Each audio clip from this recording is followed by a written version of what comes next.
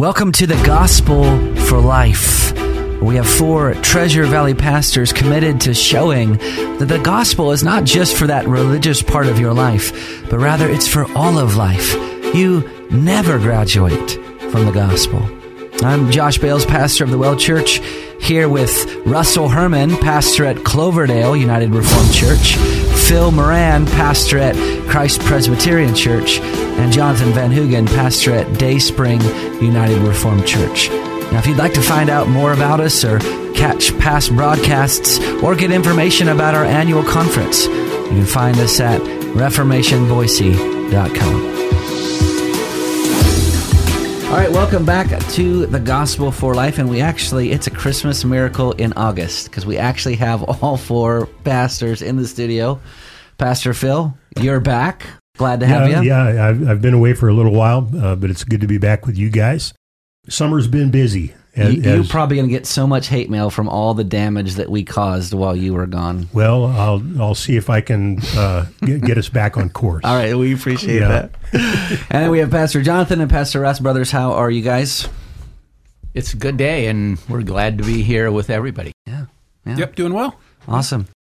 Well, we are looking forward to the conference coming up here, just in less than 3 weeks on September 17th and 18th. This is the Reformation Boise Conference at Valley Shepherd Church. Of course, you can register at reformationboise.com. This year, we have Dr. Robert Godfrey and Dr. Terry Johnson, and we're going to be looking at that vital theme of worship. The theme is Be Thou My Vision. I don't think I know pastors are given to hyperbole or preachers are given to hyperbole, but I don't think it's overstatement to say that worship is the most important and vital subject of the Christian life because that's what all of life is aimed at. That's right. And when we say the gospel is all of life, our worship revolves around the fact that we're a redeemed community praising God. That's right. Well, I mean, in the commercial clip that we put out on social media, Terry Johnson has a quote where he says, the whole point of redemption is worship. Jesus died on the cross to create worshipers of the Triune God. And that's why we come to the conference, because he says it better than I do. Yeah. All right, so this morning we're talking about the fact that our worship should reflect the truth that we serve a triune God. So we'll start there. What does that phrase triune God mean? Well, of course, that God is Father, Son, and Holy Spirit, the 3 in 1, the 1 in 3, one God who has revealed himself in 3 persons. And that's at the center of worship because the triune nature of God is at the center of Christian truth. And the Father is seeking, as Jesus said, the Father is seeking worshipers who will worship him in spirit and in truth. Jesus says that in John 4. And so the triune nature of God should be and is at the center of Christian worship. Yeah, in relationship to worship, worship reminds us that God the Father makes our worship Christ-centered by redeeming us through the work of his Son and by giving his Spirit to testify to him. So the matter of our worship, it's by the Holy Spirit that we have testimony of the Son and learn of our obligations toward him. And in worship, the Father and the Spirit, they're not taking a back seat, even though we might say we're focused on a Christ-centered worship because of our redemption. They're not taking a back seat to this. They're presenting to us the ministry of Christ. And Jesus represents the Father's love to us and his power over us. And Jesus is the object of the Spirit's ministry who testifies to him. And so just as each person, as you point out, participate in our redemption, and because redemption is the theme of our worship, the ministry of the one who has accomplished our salvation shapes that in that gospel pattern that we will be referring to. Mm-hmm.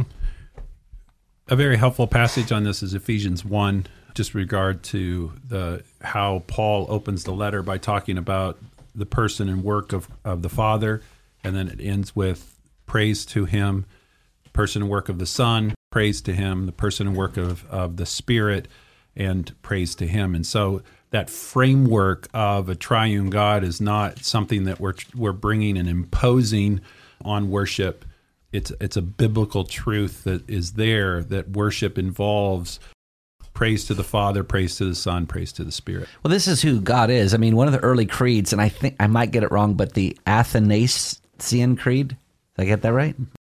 It actually says that whoever will be saved before all things, it is necessary that he hold to the Catholic faith, that's the lowercase c. And then it says, and this is the Catholic faith, that we worship one God in Trinity and Trinity in unity. I mean, the very foundation of all of worship is who God is. Mm-hmm. And so the identity of God is a necessary precursor to worship. Yes, and if we don't worship God as God has revealed himself, then we're worshiping an idol. That's right. And which is, well, as John Calvin said, the human heart is a factory of idols. So we don't have a problem using our imagination to cook up a God of our own imagination to worship. But to worship in spirit and in truth is to worship as God has revealed himself. That's right. All right, so the second question then is, what does it mean that worship should be in the name of Christ? Colossians 3:17 alludes to that. When we do something in the name of, in this case, name of Christ, you're doing that, that Christ becomes the agent by which that occurs. And so Christ is both the means by which we worship, but also the focus to which we give our worship. So the idea, the sense is that Christ is that which is the object of our worship, but he's also that which we are trying to declare in our worship, but also the means by which we're able to worship. So I think all of that is encompassed in the name of Christ. Well, if you think about the Old Testament versus the New, like there was one of the kings, I think it was King Uzzah, who thought, well, I'm just going to, I've had all these great military victories. I'm going to go into the temple and worship the way that I want to. And God struck him with leprosy. The priest stood up against him and said, no, only the priest can do this. And so in the Old Testament, there was this mediated type of worship that you had to go through all the proper channels, and the priest being that channel. Well, in the New Testament, we know that Jesus is the great high priest, and he's the only mediator, so that when we worship God, we have to go through that mediator, and any other worship of God is completely unacceptable. Yeah. And we've just talked about how worship is to be anchored and built on the foundation of the truth of the Trinity, Father, Son, and Holy Spirit. And at the same time, worship can and should be Christ-centered. The Father sent the Son into the world. God the Father is most fully revealed in Jesus, his Son. And as a mentor of mine, Dale Bruner, likes to say, the Holy Spirit is a modest spirit. Mm-hmm. The Spirit directs people to Jesus.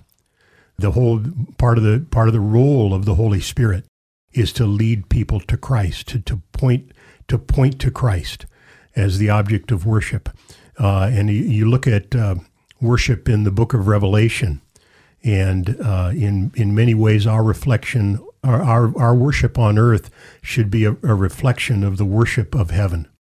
And the book of Revelation shows us Christ over and over again, Christ as the object of worship. Mm-hmm. He's the one to whom all glory and honor and praise is directed. And it's necessary for us to be able to come into the presence of a holy triune God. We can't do that outside of the person and work of Christ. Mm-hmm.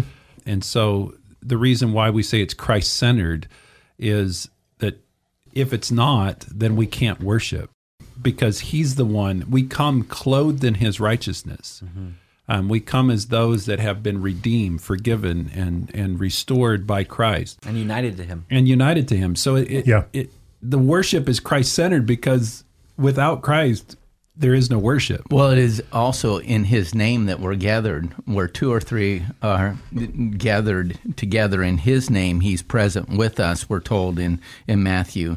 And, in all the aspects of worship, particularly you point out in Revelation there, the focus is, worthy are you, O Lord. And this is also what takes place even in the aspects of worship, the elements of worship. For instance, prayer. The prayer that we offer up is in his name. we go to the Father through Him. Yeah. So that's the key to worship is the one who gives us access to God. That's right. So we've talked a little bit about maybe like prognosis. What's the right way to worship the Lord? And here's a good summary statement that worship is the work of the Holy Spirit in the body of Christ to the glory of the Father. So let's do a little bit of diagnosis, perhaps on our modern evangelical situation. How well do you think churches are doing with regard to triune worship? My sense in this, naturally, I spent almost every week in my own church.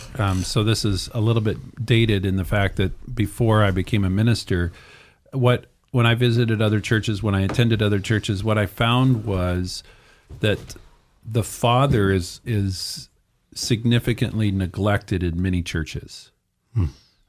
Maybe the Father's name is a throwaway phrase when people are praying, that they inserted every 3 words or 4 words in a prayer.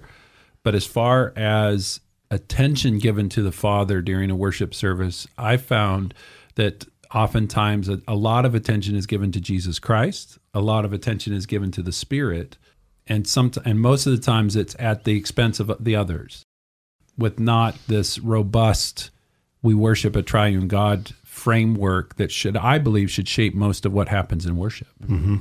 Mm-hmm. Well, one of the benedictions that we often give in our churches, right, is the love of Jesus Christ and the love of God and the grace of Jesus Christ and the fellowship of the Holy Spirit be with you all. Yes. It's a triune blessing, a triune benediction. And without, here's the thing, neglecting any one of the members of the Trinity is neglecting the whole Trinity, because God is one revealed in 3 persons. Mm-hmm.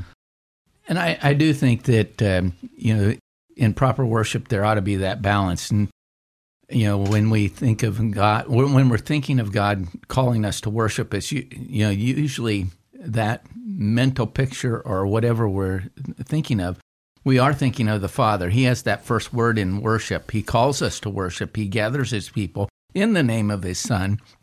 And then we pray for the illumination of the Spirit to work in and among our congregation. And I think that this is one of the things that Reformers got right. One of their favorite calls to worship was, essentially a prayer to God, saying, "Our help is in the name of the Lord who made heaven and earth."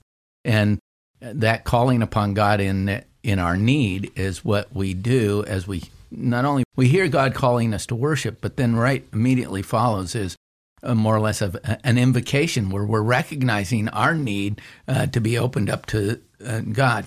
The whole worship is not.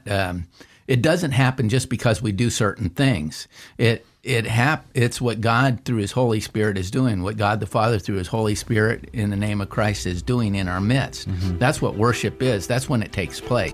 Right. Not because I ticked all the right boxes. That's right. Well, you've been listening to The Gospel for Life. Don't forget to go to ReformationBoise.com. You can register for the upcoming conference. It's coming up in just under 3 weeks. You don't want to miss it. ReformationBoise.com. We'll see you next time.